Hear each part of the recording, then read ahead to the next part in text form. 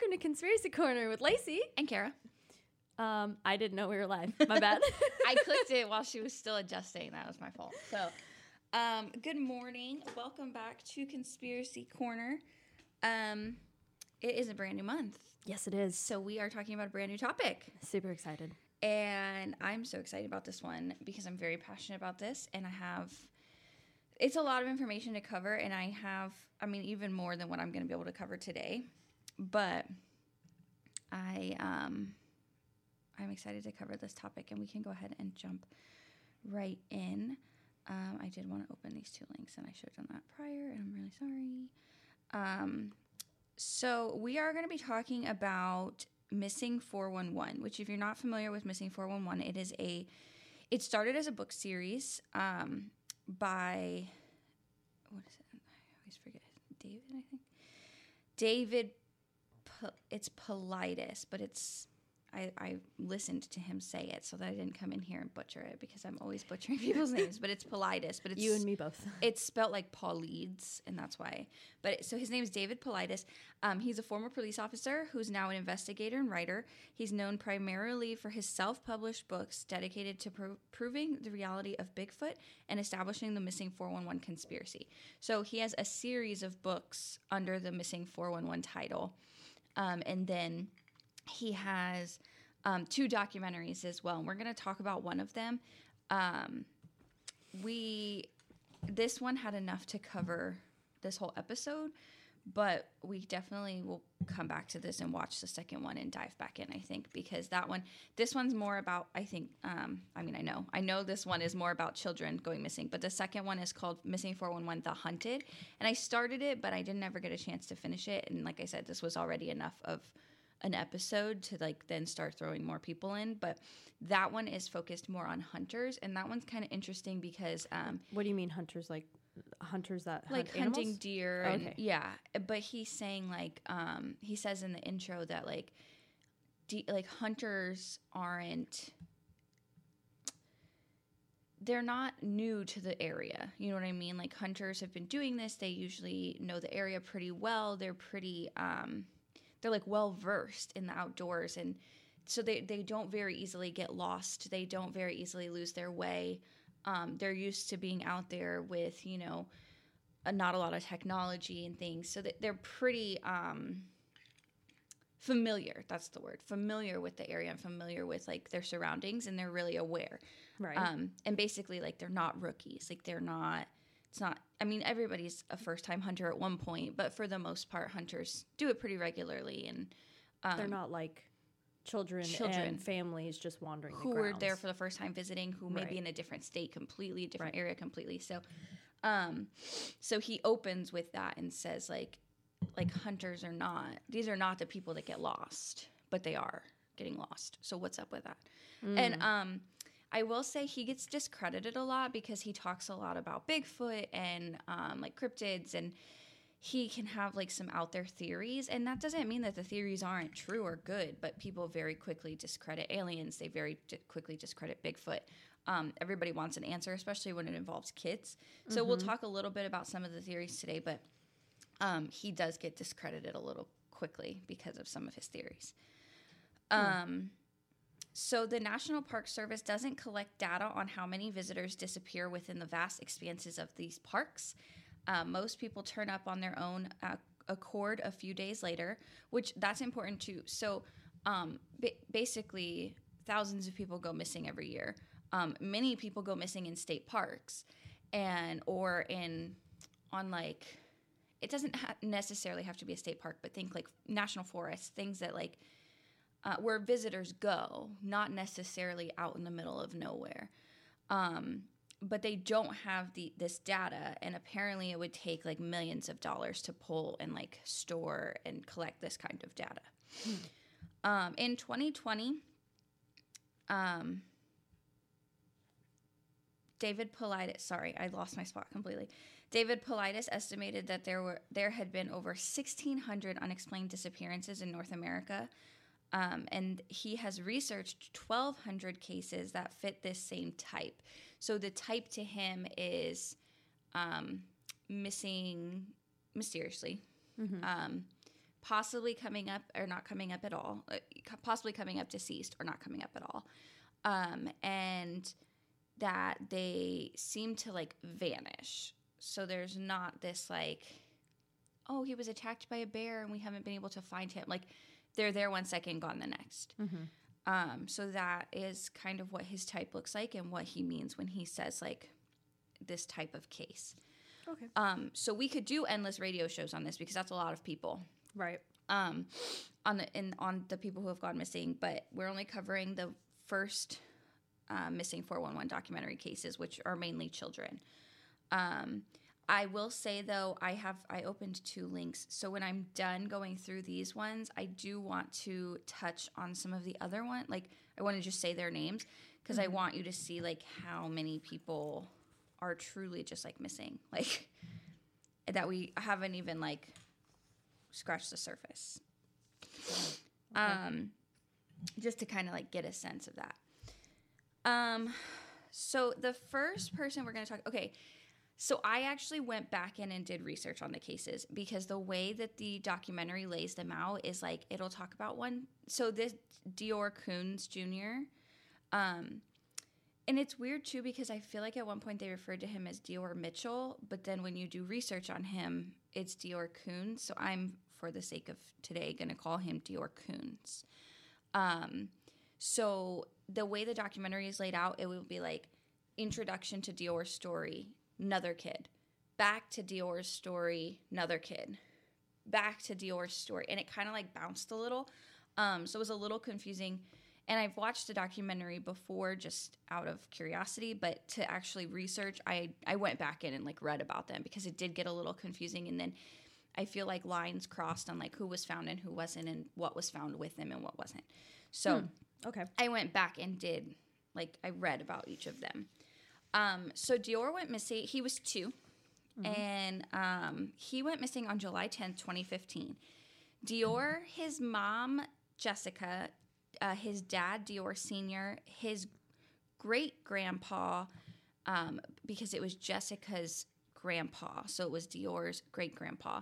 And then his grandpa's friend all went camping at this Timber Creek campground in Grand Lake, Colorado. So they did have a camper too. I don't know if they were also tent camping, but the camper is going to come into play. I'm going to take notes. Okay. It is a lot of information, but so basically they went on this day fishing trip. So they went down from like wherever the campground was, and they went down to this fishing trip. When during that day, Dior was wearing a camouflage jacket and blue pajama pants.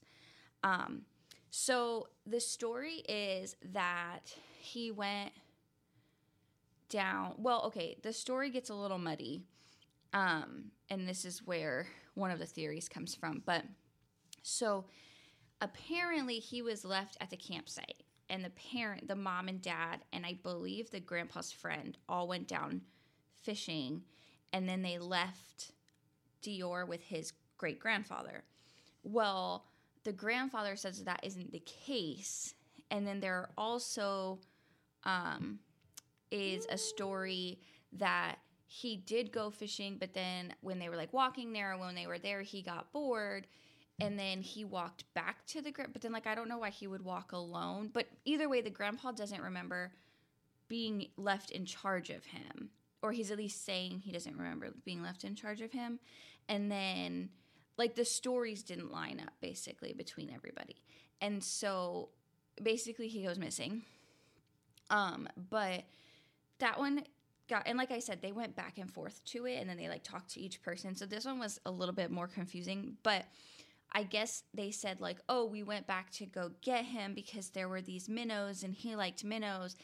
And then that's when we realized he wasn't there. There is a 911 call from Jessica. And then Dior Sr. gets in his truck at one point to drive higher up or lower down. I believe it was higher up to try and get better signal. Either way, she is able to get this 911 call through. She says, my son is missing. She tells them where they are, that they're at this campground. And then she said, the 911 operator says, well, how long has he been missing? And she says about an hour. So they did try and like look for him first. To this day, How far could he have got? He was 2 years old. Yeah, wait till you hear this other one about another 2-year-old. So this is the one they focus a lot on in the documentary, and I think it's because there's a lot of like I said, the stories don't always line up, and there's even a theory that like he was never on the camping trip at all. There are theories that he was on the camping trip, but he was lost on purpose. Like basically that the parents are involved. Yeah. Listen, I'm not discrediting any parents right. or anything. Like, you look for your child. He's 2. 2-year-olds are freaking smart. And fast. They're fast and scary smart, man. Yeah. So to like go and literally leave your child, oh my God. See, and that's what's confusing too, is like, did he go back to the campsite? Did he stay at the campsite? And then they're saying, well, if he stayed at the campsite, did the grandpa know? Did he go in the camper? Because the grandpa does say like that he. Okay, so I made it a little confusing. So let me start over. The grandpa does say he was there. What's confusing is, did he get there on his own or did he start there? And then, so basically, one of the investigators thinks that the grandpa went in the camper and left Dior outside, and then he wandered off, or somebody took him, or an animal got him, or something. I'm guessing his body wasn't found. He has never been found, which is confusing because I feel like the way the documentary was laid out, it did sound like he had been found. But when I researched it, I could not find evidence that he had been found. This may be a long shot, and I'm just asking just because I know pigs eat everything. Mm-hmm. But were there hogs in those campgrounds? I don't know. This is a Timber Creek campground, so I don't know what kind of animals are up there. The number one animal that's going to be brought up throughout most of these cases is mountain lions. They wouldn't eat bone, though. No, and they're not clean eaters. No. So if they did eat something, there would be like remnants. Right. And so, I mean, and he's only 2, so he's tiny. Yeah. Okay. There would also be blood. There would be something, and there was never anything. But the jacket that he was allegedly wearing that day was later seen at Jessica's apartment. So this one is. I have goosebumps. This one has a lot of like parent involvement in it. Like a lot of people think that it's like that they were involved in his disappearance. Their stories didn't line up, and that they may have been involved. Yeah, it is a little It is a little weird that all of the adult stories don't add up. Literally every single one of them have a different story. Mm-hmm. However, the grandpa is older. Mm-hmm. It is very common for older people to not have like a great memory. Right. So it's like the theory I've seen to counter the parent theory is always there were too many people involved, right? So like, let's say they never brought him to the campsite. You have to convince the grandfather that he was there, the great-grandfather. You have to convince the grandfather's friend. Like, you have too many people in this story who have to say, oh, yeah, he was there. You know what I mean? Yeah, but if they did have parent involvement, that would be the perfect way to convince them. It's just a lot of, like, hands in the pot, I think. Like, it can be really hard to keep a lie. You know, like, 2 can keep a secret if one of them is dead kind of thing. Yeah. And did the mom and dad story line up? I can't remember if he said that. I believe theirs did, yes. The most confusing part of it is, did he stay at the campground or did he go down to the fishing area and then come back because he was bored or because he was tired or what have you? He's 2, so he probably doesn't want to sit by and fish for a little while. 2-year-olds like to explore. Yeah, he wants to walk around and, you know. So, they also, like, people have scrutinized her 911 call. I think she sounds frantic. I think she sounds upset. Do you have it? I could get it. But, so I don't know that I would say, I I didn't pick apart the 911 call like I would normally probably. I also think that they say like, oh, why did she wait an hour to call? Well, she's in the wilderness. She may not have had good service. And the first thing you're going to do, like with something as fast as a 2-year-old, you have time. Like the time is against you. The longer you wait, the further away they can get. So I would look first too before I personally call. would look first. But and also like it's technically not an emergency if you haven't even looked yet. You know? That's he true. Could be around. Because he could be there. Yeah. So so people have said like, has he, did he fall in the water and drown? Did they even bring him? Like there was a lot of I think it starts about here. There was a lot of scrutiny, I think, with the parents. But it's I think this has the. I think the only thing that really piques my interest about that one is like that the grandpa is not like remembering the same thing as the mom and dad. Yeah. And like I'm also kind of debating whether or not he was even there. Yeah, which is like the number one like not theory, because obviously the theory is that he got lost in the woods somewhere and maybe a mountain lion got him or whatever. And I think that's how the police or the investigators wrote it off. It's like, oh, well, a mountain lion probably got him. But like, well, then where is he? Where's his arm or his leg or his skeleton or, something? Where's his blood? Like, but a lot of these, like, I probably should not have jumped right into this one because this one is... I did a doozy. I did it in the order of the documentary, like how they start. But how fast he disappears, like, oh, 1 second someone saw him and then 1 second he didn't, is how most of them happen. So when you put them all together, I don't jump right to like, oh, well, the parents did something. But then like you can't discredit them. And apparently they did cooperate with the investigation. They did talk to police. I don't know if I would credit that as a way though, because that recent one that just happened, they were hiding their son, but they were cooperating with the one that killed his girlfriend. I can't remember the names. Oh yes, the Gabby Petito case. Parents will always cooperate no matter what. Mm-hmm. Yeah. So I mean, I don't know. I don't know what I believe on any of them. I think this is the 911 call, so let me see. What's the address of your emergency? I'm actually camping in Leadworth, just outside of Leadworth. Uh-huh. My 2-year-old son, we can't find him. You can hear Jessica Mitchell's voice trembling. So, here's the other. How long has he been missing? About an hour. An hour? Yeah.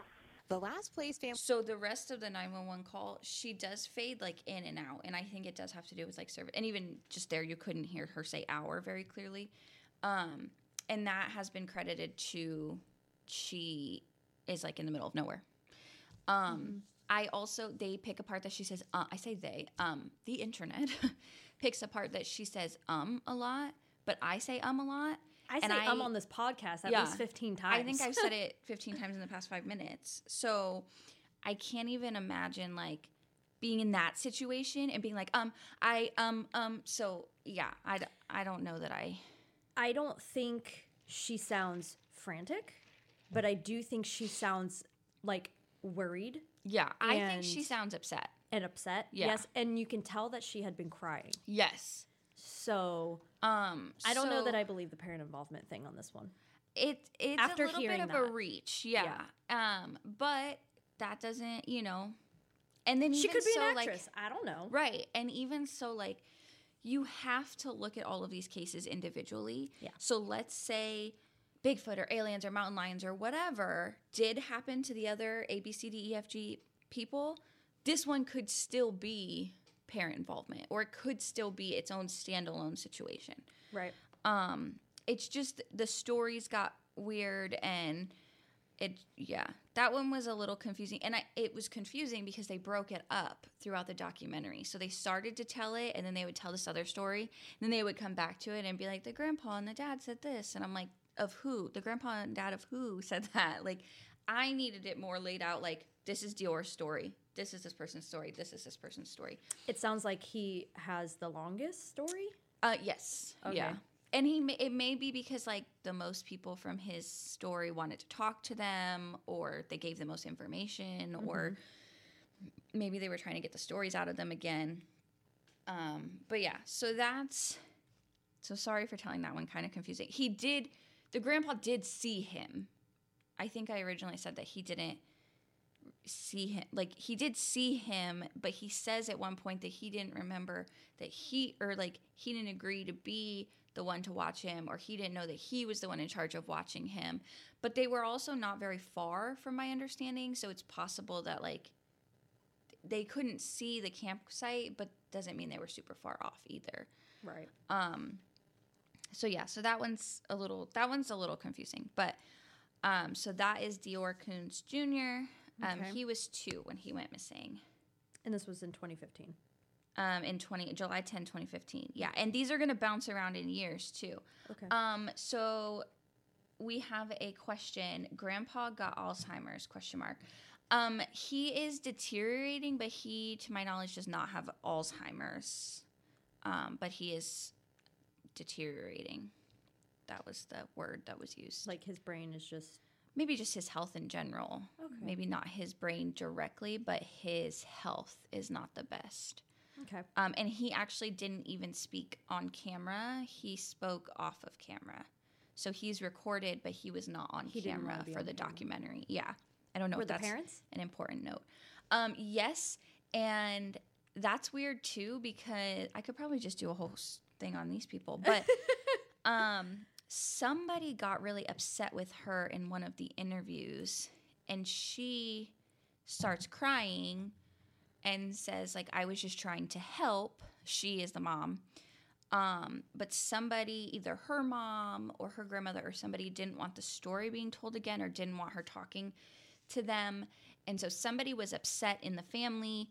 So he comes in. I believe they are still together. The parents? The parents. I didn't actually research that because it doesn't really matter if they are or aren't. I mean, I guess it kind of... Let me retrace that, because it could matter, because if they're apart, it could be because their story is crumbling.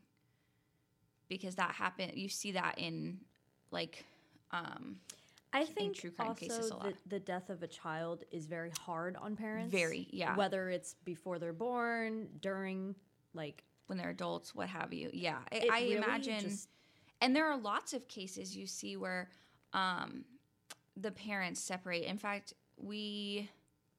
did we just cover one, or was I just reading about one? I don't think we've talked about parents yet. But there was one. Oh no, it's a book I'm reading about a disappearance of a little girl, and her parents didn't make it. Like, and she was found deceased also. Amy Mahalovic from Ohio. It's a great book, but it's a really sad story, and there's not a lot of information. But her parents didn't make it, so. And her Didn't mom, make it as in they separated. Okay. It was just a lot on them. And Yeah. there are rumors that they were going to separate prior, but that's its own case too. But yeah, so that is Dior's story. But yeah, so basically somebody in the family is like, hey, this shouldn't be, why are you doing this? Like, we don't want this getting out. But I feel like that should be left up to the parents of Dior if they want to tell their story. So, and then they did play old news clips as well in the documentary. So the next one we're going to talk about is Bobby Bizzip. And he was 8, so he was a little bit older. He went missing on August 15th, 1958. He was deaf and he wore a hearing aid. They always mention that in everything I read. And the hearing aid is something that was found. So, Interesting. he was at a camp called St. Malo. He had been many times in the past. It was like a summer camp, but it sounds like it was like a day camp, because it said that he had been multiple times in the week, and then multiple times before, like throughout the summer and the summer prior. He was down fishing. I guess that was one of the activities. And a counselor came down and said, hey, it's dinner time. We got to go back to the camp. So him and the counselor are walking back, and he was in front of Bobby, which I just feel like, I'm calling him Bobby. They call him Bobby Bizzip, but I believe his real name was Robert. So, but we are calling him Bobby for the purpose of this because that's what everyone referred to him as. But the counselor walked back in front of Bobby, which I thought was interesting because, like, as someone who's worked with children, you would keep the children in front of you and be more of the caboose, especially if Bobby knows how to get back to camp and you don't have to guide him, but you could also say, oh, we're going to turn left here, or we're going to turn right here. And there's also normally one in front, one in back. Yeah, and I think this was just like he was just grabbing him, so like maybe they just sent one counselor to like kind of round up. It was just him fishing? He was the only one fishing that I saw. Okay. Yeah, I find that a little strange. The counselor was in front. Now I have seen that the counselor did have other, like, I wanted to call them students, but like other children, other campers. But this article I read from 9 News said the counselor came and got Bobby and was walking Bobby back, and it didn't mention other campers, so I'm just gonna tell it like that. So they were walking back, and the counselor like turns around, and Bobby's not there when he was right behind him. So and if he's at camp, I don't think he would just be like, I'm wandering. Right, a camp that he's been to multiple times, that he enjoys going to. The article I read stated that he had been in many pictures throughout that day, and in all of them he was smiling. Like he loved so being there. Unhappy. Yeah, not like he was like scared and trying to hide. So he's just gone into thin air. Another thing that's important to note, and I kind of talk about it in the theory section, I wrote it down there, but these cases all have extensive searches. But it's really important for Bobby's case, but I mean, these are not cases like you hear a lot of cases where it's like, oh, we called and nobody did anything and everybody just thinks this and that. No, like deputies were out there, investigators were out there, like people were out there looking for these kids. So yeah, canvassing the area. Yeah. And I mean, these are not easy areas. These are places where you hike, and these are places where, this is the wilderness. It's not like these are like places that the kids like could just easily wander off. Mm-hmm. So he was actually found. His remains were found in 1959. So almost a year later. Yeah, so July of 1959. So it was almost a year later. And he was found in a ravine. That's water, right? Yeah, which that's interesting because not all of the bone fragments were found in the ravine, but the documentary noted that it was in the ravine. I'm just curious. Was like, so if some of his body was found in water, was some of it preserved because of that? No, this is all bone fragments at this point. Everything they found, his clothes, his bone fragments, and fragments of his hearing aid have been found. Okay. I don't even know that they have found the full body yet. And so the bone fragments were really interesting because, well, I think did I note it? Or was it this other? Oh, no. Okay. This is the other one. Okay. So the bone fragments. So, yeah. I'm mixing the cases up again. But, yes, there were bone fragments found, fragments of the hearing aid, and then his clothes. Okay. The clothes seem to be in a good condition, and that is the same for another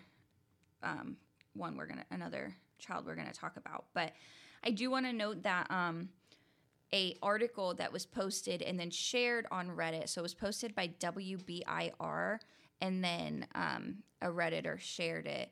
So in 2021, they found a skull in the area. It is still being tested, but they do believe that it might be his. So if they found his whole skull, then that could be huge because most of the other bone pieces they found, were fragments. According to the article, the skull is believed to belong to a boy who disappeared from summer camp that has been in possession of a Colorado family. Federal investigators have obtained what they believe is the boy's skull. So I copy-pasted this because someone had this skull. It was originally in the possession of his father, Dr. Joseph McCloskey, and he was a prominent member of the Catholic Church and a close friend of the priest who was running Camp St. Malo when the boy vanished. He took possession of the skull in 1980. So it was found in 1980? Well, it was found before that because Tom McCloskey took possession of the skull in 1980 when his father died, saying that the only thing his father ever told him is that it may be the skull of a boy who disappeared at the camp. And this is from WBIR. Okay. Rewind. That's weird. Yes. So the skull was found either on or before 1980, and definitely after 59. But Definitely it after wasn't 59. said that it was found until No, this guy just had it. 2021? A Denver area man That's freaking named weird. Dr. Tom McCloskey. Well, that's who had. Sorry. That's weird. Tom McCloskey was the son of Joseph McCloskey, both doctors. Joseph had it originally and gave it to Tom. But like, why would you keep it and not tell? And it's very weird. I don't know. And Joseph, who is the older, so the senior doctor, is a prominent member of the Catholic Church and a close friend of the priest who was running Camp St. Malo when the boy vanished. I don't know if I want to comment any further on this. It's very weird. It's weird. Yeah. That is my comment. That is strange. This one's very weird. And I feel like, so obviously none of this was mentioned in the documentary because this just happened. It just happened. When last was that year. documentary released? I believe 19. Okay. Yeah, 2019. So then, yeah, 2 years before this one Yeah, was found, quote unquote. yeah.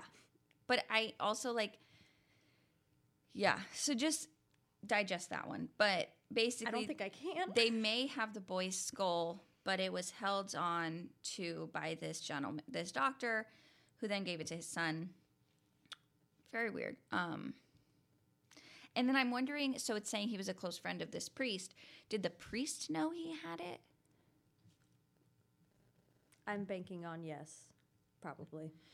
And we're going to talk a little bit. We'll revisit this in the theories, but because one of the most common theories for and all of these people who go missing, including the kids and the adults, like the hunters and everything, are that they are abducted. So if this boy was abducted, that would also make sense because this guy would have known the area if he knew the priest and he knew the camp. You know what I mean? And Bobby may have trusted him. Maybe he was someone who had been around. So he didn't wander. He was following someone he knew. Yeah, he went with someone he knew. Yeah. Okay, we'll move forward. Yes, please. So next is Jared Atadero. Yeah, I think I'm saying that one right. So this one was hard. This one was hard to watch because the dad is like really involved and he feels really guilty. And I would agree that most of the parents feel really guilty, but this father spoke, and so this one was really hard. So he was 3. And he disappeared on a hike with a group in Big South Trail, Roosevelt National Forest in North Dakota. The Padre River Resort is owned by Jared's dad, Alan, and his twin brother, Arlen. Jared and his sister, Jocelyn, had been wanting to go on an excursion. They were staying at the resort with their dad, and they really wanted to go on an excursion. And there was a Christians singles group that Jared's mother was a member of. Jared's mother and Jared's father had divorced at this time. So before the disappearance. Yes. Okay. And she was a member of this Christian singles group. And so they were going to this fish hatchery.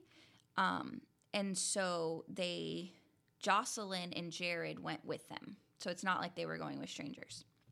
I mean, they kind of were, but not really. At one point, the group split into 2. So it was a faster group and a slower group.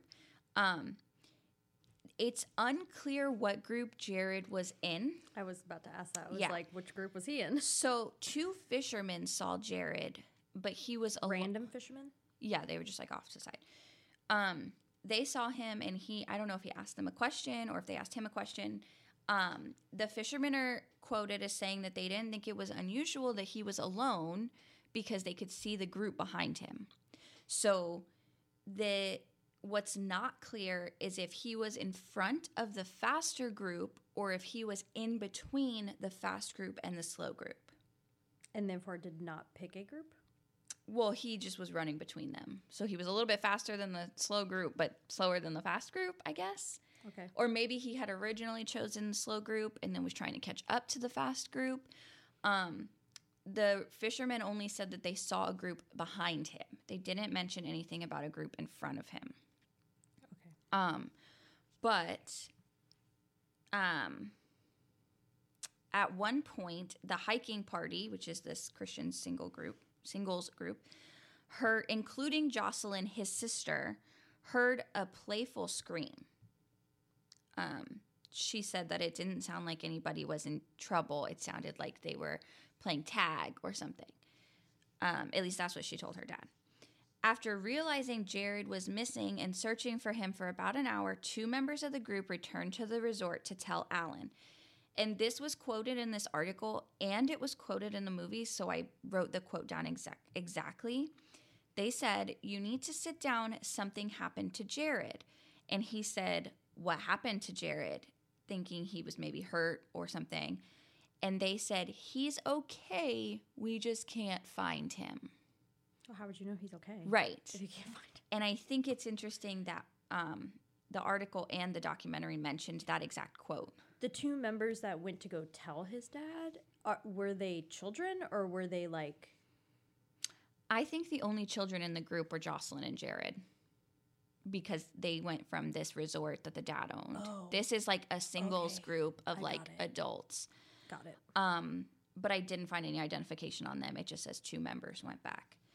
But yeah, so they said, "He's okay, we just can't find him," which is a weird quote to me because if you can't find someone, how do you know they are okay? Then that is exactly my question at the moment. Another interesting thing to mention was that during one of the searches, a search helicopter returned to refuel and then struggled in conditions and ended up crashing. Yeah. Is there a freaking Bermuda Triangle? I don't know, but they lived because the recount of the crash is from the pilot, but they definitely crashed. They did end up finding his remains. On June 4th, 2003, Fort Collins businessman and hiking partners Gary Watts and Rob Osborne were hiking off trail in Big South Trail area where they stumbled upon a white Tarzan tennis shoe in a talus slope 500 vertical feet above the trail. When they found the other shoe, a brown fleece jacket and blue sweatpants turned inside out, one pant leg was mostly scattered by birds using the material in their nests. While the cloth jacket and what appeared to be puncture marks and the pants tattered, the nylon shoes had little weathering. 11 days later, just before Father's Day, searchers found a molar and a skull cap. So, keep in mind, they are doing extensive searches, right? Mm-hmm. So they don't find these clothes that are just laying in plain sight. They don't find these shoes that have been left out in the wilderness and they're still white. So they were staged. Right. So the theory, and this is where I got confused with the other fragments, the theory is that the things are being placed. Like to be found so that they'll stop. Right. But they realize that it's not going to stop until the body's found, right? Well, so they did find a molar and a skull cap, which the father still has the skull cap, and it's really sad. But he's pretty much says, like, this is all I have of my son. So it's really sad. But the molar is interesting, too, because it was placed on top of a log that had fallen over. Just, like, placed on top. Perfectly placed. Placed. So you're telling me no wind, no weather, no animals, nothing moved it or bumped it or knocked it on the floor. It just was, like, placed. So there's a theory that the stuff has been, like, placed, and that if it was, like, a mountain lion, like, mountain lions are not removing sweaters. They're not removing pants. They're not taking off eating the shoes. whole thing. Right. They're just making a mess. So the mountain lion thing is always so popular because there are so many mountain lions and they can be extremely dangerous. But I do have a statistic that they're not actually, mountain lion attacks are not actually super common. Right. So we'll talk about that. But yeah, so they did find parts of him, and his clothes. The clothes thing is what has everybody kind of considering abduction, because with the exception of like the birds picking here and there, like the clothes were in decent condition and then the shoes were in great condition. Also, like I think about too, he's 3. So if he's walking around trying to find his parents, let's say he did wander off and get lost, why are his shoes in such good condition if he's out in the wilderness? Yeah.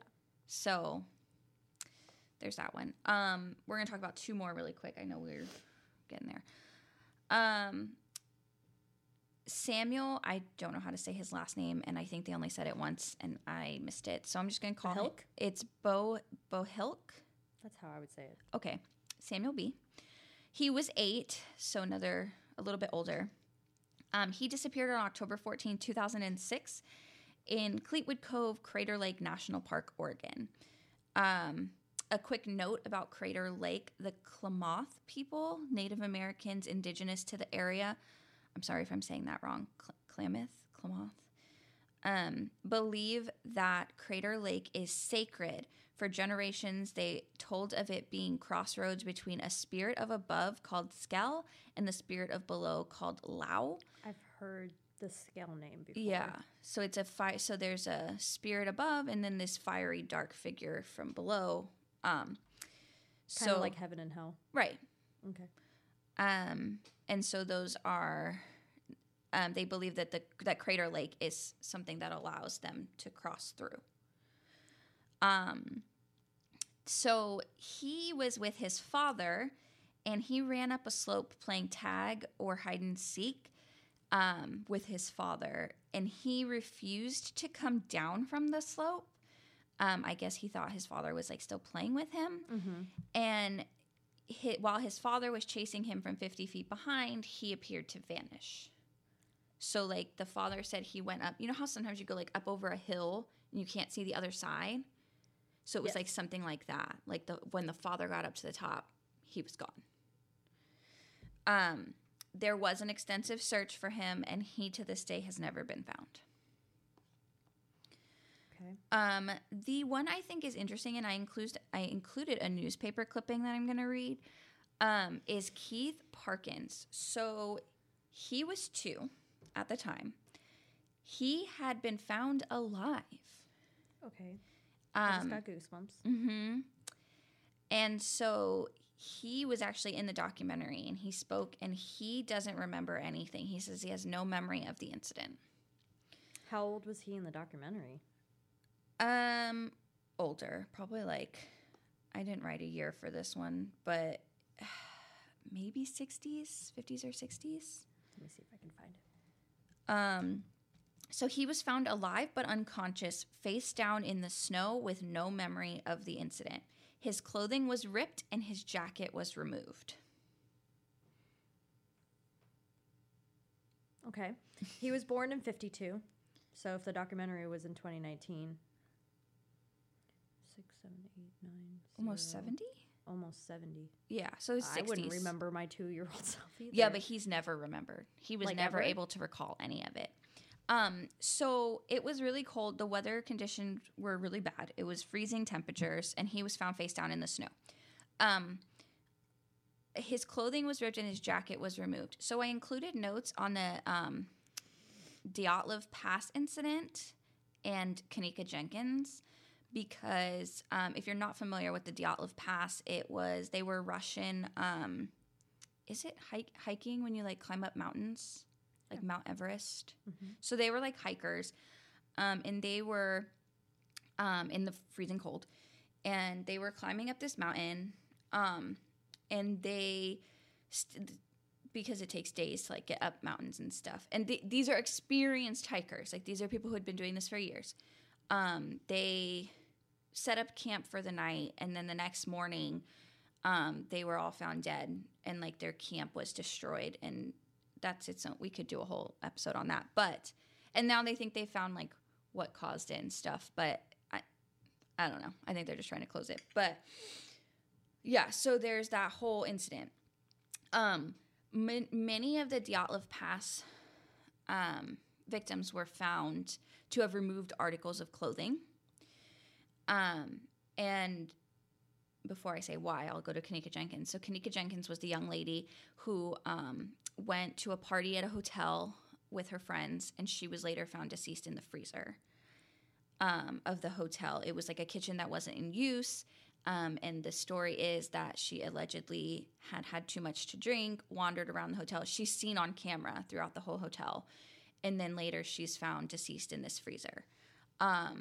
There's a lot of speculation around what caused that, why, like, and that as well. But she was also found with her shirt pulled up and her pants pulled down. So in both cases, when I have read about them, there are experts that will say that when you are freezing to death, you feel like you are sweating. Okay. And so, or you feel like you're on fire. Maybe not sweating, because you're obviously not sweating, but your body starts to feel like it's on fire. So It's hypothermia, right? yeah. Yeah. And so what you do to resolve that is you try to remove your clothing to like cool down. Because if you were really overheating, you would remove clothing to cool down. And so people who are going through that tend to remove articles of clothing. So if like a lot of people obviously want to point to somebody took his jacket off or whatever, but it is possible that if he was starting to get that cold, he began to remove the articles of clothing. And that's why I included those two other cases, because those are really big ones where the clothing was questioned, or why they removed their clothes, or why clothing was moved. Interesting. Yeah, which I thought was interesting too. But it makes sense because your body is like shutting down. I basically. actually don't know if I've ever heard that, so that's why I'm like, wow. I don't know if that's interesting, because I've never heard that. That's like the number one thing in the incident with the hikers, is that they think that like they were freezing to death, and that's why they started to remove articles of clothing, because the theories obviously have to do with them being attacked by a force they couldn't see, or even a force they could see, or some kind of cryptid or something. Mm-hmm. But and so it was removing their clothing, but it's possible scientifically that they were removing their own clothing because they felt like they were too hot. Mm-hmm. Okay. So again, that could be why he removed his jacket. This one's interesting because he was actually on his grandfather's cattle ranch in Ritter, Oregon. He's 2, so I don't know how much a 2-year-old can remember as far as land and be familiar with, but like it's just possible that he knew a little bit more than some of these other kids did, because they were in an unfamiliar place. Right. Yeah. So I've seen it listed that he was found 8 miles away, and I have also seen it listed that he was found 12 miles away from the initial area. So I included both. One article I read even said 8 to 12 miles away, because I think they're doing what I'm doing and just including both numbers. So I don't know exactly how far, but somewhere between 8 and 12 miles away from where he was initially. You walk that far? Well, so that's where the theory is. Like, that's where the theory falls apart. So it was about 19 hours that he was missing. And so they are saying, and they say in the documentary, if he was found that far away, he would have had to be walking for the entire 19 hours. But with his tiny little legs. But 2-year-olds are pretty fast. So yeah, they are. And they have a buttload of energy. So I looked up from my house to a specific Aldi that I knew was about 15. I thought it was 13 miles away, but it's 15 miles away. Google Maps estimates 4 hours of walking time to get from my house to Aldi that's 15 miles away. Keeping in mind that he was 2, this is very different terrain. It's hiking style terrain, and it's freezing. Right. So very different, but it's not impossible that he could have walked all of that amount. And he had 19 hours to do so. Okay. But it is noted that for him to have done it, he would have had to walk for the entire time. I don't know that that's true, but he obviously would walk a lot slower than a normal adult, unless he was like running or something. He also could have easily been tired. He would have been cold, so that would have been working against him. But again, he did kind of know the area too. So, and then there is a Reddit thread actually that breaks down the timeline really well, and we'll include that link in our description for this episode. But it's the Reddit thread locations_unknown, and it's written by the user locations_unknown. And then there's now a podcast by the same name. So it sounds like the user wrote or made a podcast as well. But he, I say he because in the podcast he's a gentleman, but if that's not who's behind the same account, then I'm sorry. But he breaks down the entire time frame of the day, which I thought was really interesting, and what it would have looked like for the boy. I also believe that he states that he would have had to walk for the entire 19 hours as well. But I just don't know that I believe that. So the news article says boy's condition still critical. Attendants in Pendleton Hospital said Friday that 3-year-old Keith Parkin, okay, so he's 3. Interesting, because the article said 2. Okay. Well, he was either 2 or 3. I'm sorry. Is expected to recover after spending Wednesday night in a brush-filled canyon near Ritter, Oregon. His condition was listed as critical. The youngster son of Washington State Penitentiary guard wandered away from his grandfather's ranch at Ritter about noon on Wednesday.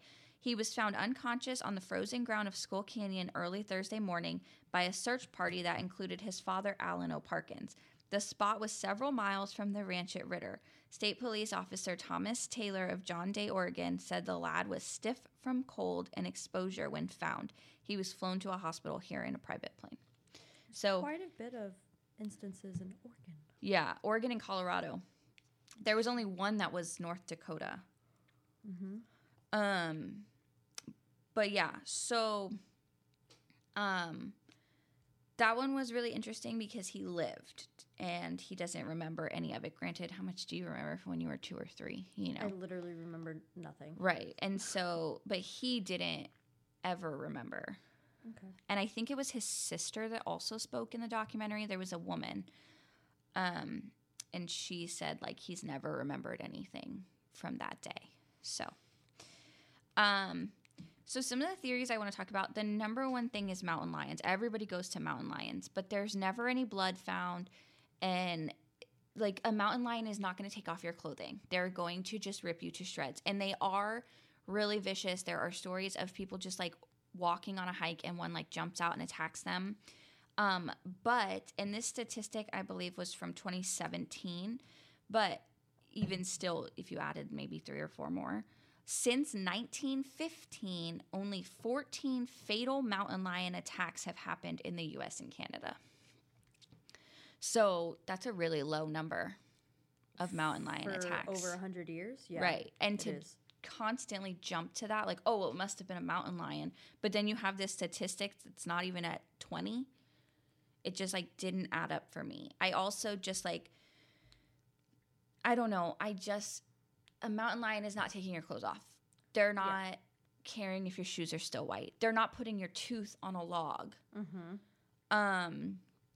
I did include again that extensive searches did happen for all of these kids. Like these were not things that were taken lightly. All of these went into action. Like people went into action to find them. Like, and there were multiple days, multiple people involved. And still, like, some of them have never even been found. I don't know if I believe abductions for all of these cases, but definitely for at least 2 of them, I do.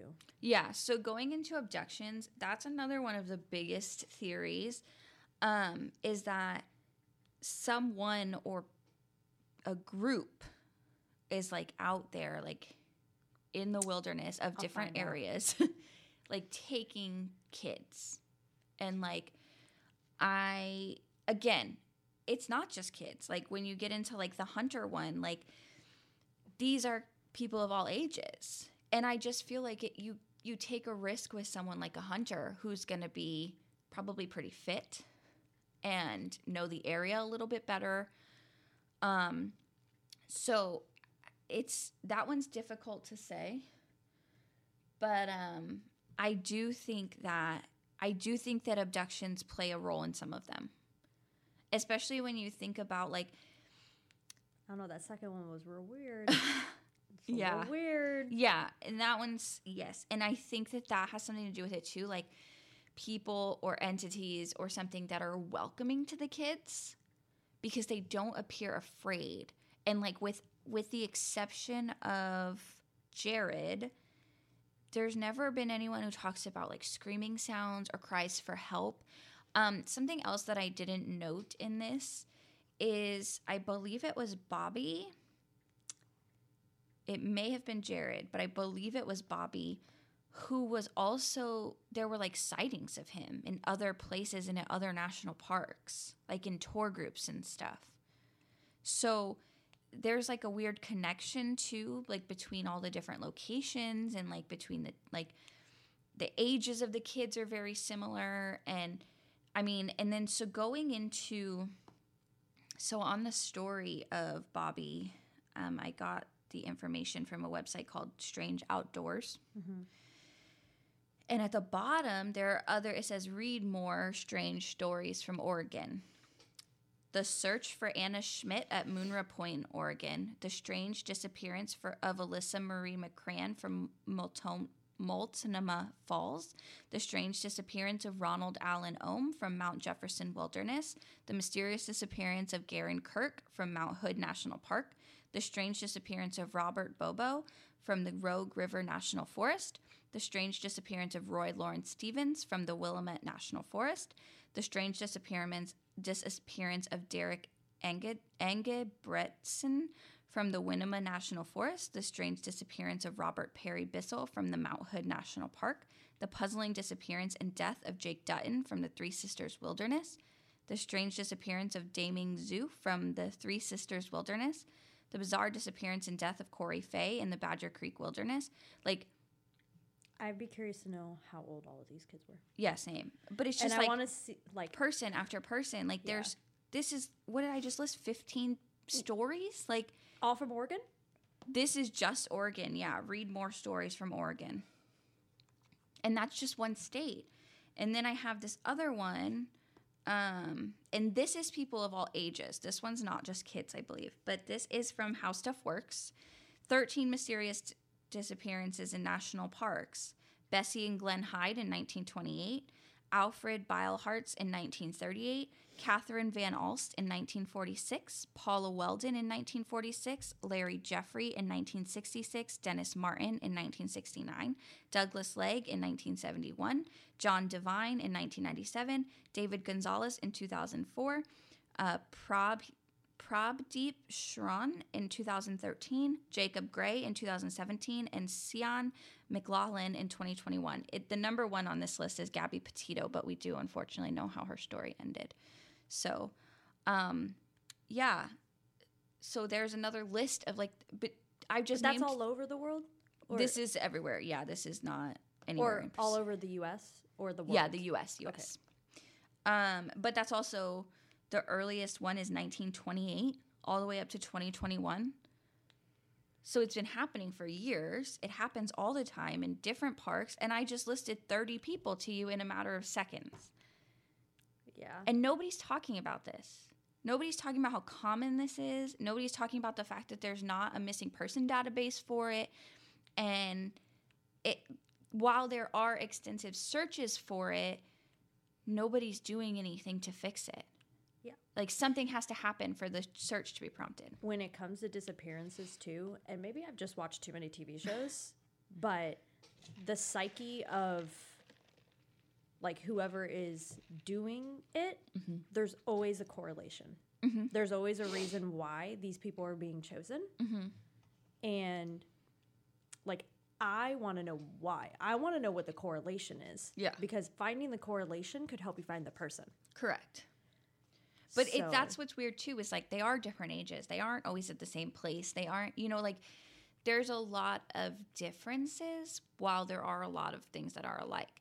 And so I think there's more differences, and that's why you can't be like, oh, they're all blonde-haired boys. No, it's deeper than that. Yeah. Yeah, So for sure. I do think the thing with the skull and the like guy who knew the priest is weird. It's weird. Yeah, I think that the situation with Dior and his parents and how the story didn't line up. Granted, I can imagine being in such a state of shock that maybe your stories don't add up. You know what I mean? The grandfather's health is declining. Maybe you forgot to say something and now it's weird if you say it later. You know, like little things like that. But yeah, I just think there's a lot more to these stories than what was in the documentary or what is in these news articles. There's more links. There's more suspicious activity happening in the national parks or in the wilderness, the forest. And then so at the bottom, I just included the Missing 411, The Hunted, because I did start it, but I just didn't have time. I think we should do a show on that one. Yeah, and we can revisit. Like I said, I just read you 30 names. We could do just this for the rest of the year. Like, yeah. And so that's what's difficult about it. And I've just been really engulfed in like people going missing. Just recently, even like there was that family that was like found dead, and there was like no sign of like shock, and then they were like, oh, maybe they all ate mushrooms, these like dangerous, deadly mushrooms. It was like the parents and the dog. We have another commenter who said one answer, aliens. So that you're not wrong. That's a huge theory. Honestly, we're going to talk about some mysterious people. Yeah. I mean, I'll just hint one. There's someone called the Fuzzy Man. Yeah, He is interesting. There's a claim that there's another story. We'll talk about it when we talk more about the Fuzzy Man. But basically the little boy says, no, I was fine. Like, the Fuzzy Man took care of me. And, and everyone's like, what? But there are aliens, Bigfoot, different wilderness entities have all been mentioned, and I think they get discredited really easily because it's like, oh no, it's definitely mountain lions, it's not aliens. But it's not mountain lions. I listened to another podcast that said that if you compare like national parks and like UFO sightings, there are hotspots for UFO sightings, and that's not a coincidence. Well, if any one of us is going to find the answer to that, it's going to be you. So, because you're going to deep dive into Reddit, and I'm going to be like, oh, man. There's probably a Reddit thread for it. Yeah. But, yeah, no. So, aliens definitely not off the table. Cryptids not off the table. Like, Bigfoot not off the table. And I think Bigfoot is friendly, though, but that's just my theory. Friendly enough to take care of children?